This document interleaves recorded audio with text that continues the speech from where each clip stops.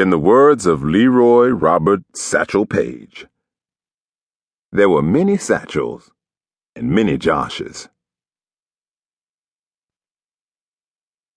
Major League bands black and brown, Negro Leagues a proving ground. Blackout.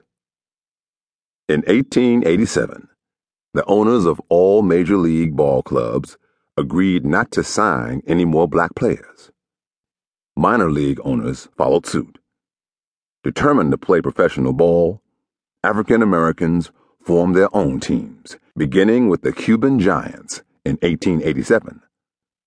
All black teams prepared black players for the day that the Major League would once again allow African Americans onto the field. Monarchs, Barons, Giants, Grays. All black baseball's glory days. Negro League teams. The Negro National League was organized in 1919 by Andrew Rube Foster. It folded in 1931 and was revived in 1933 by Gus Greenlee. The Eastern Colored League, formed by white businessmen, operated from 1922 to 1928. H.G. Hall organized the Negro American League in 1937.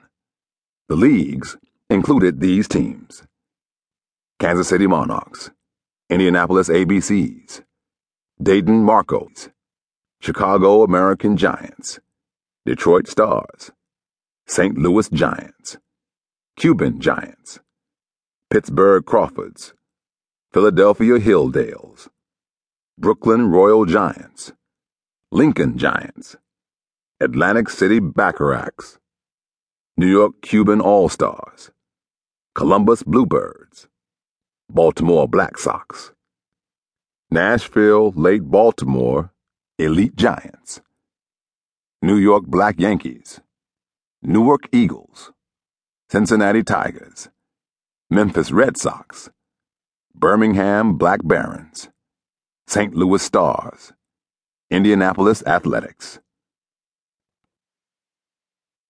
Faithful fans step out in style. Picnic baskets zigzag aisles. Picnic at the ballpark.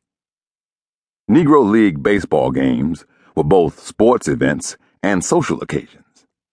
Fans, dressed in their Sunday best, flocked to ballparks to see and be seen. For home games, many Negro League teams rented major or minor league ballparks.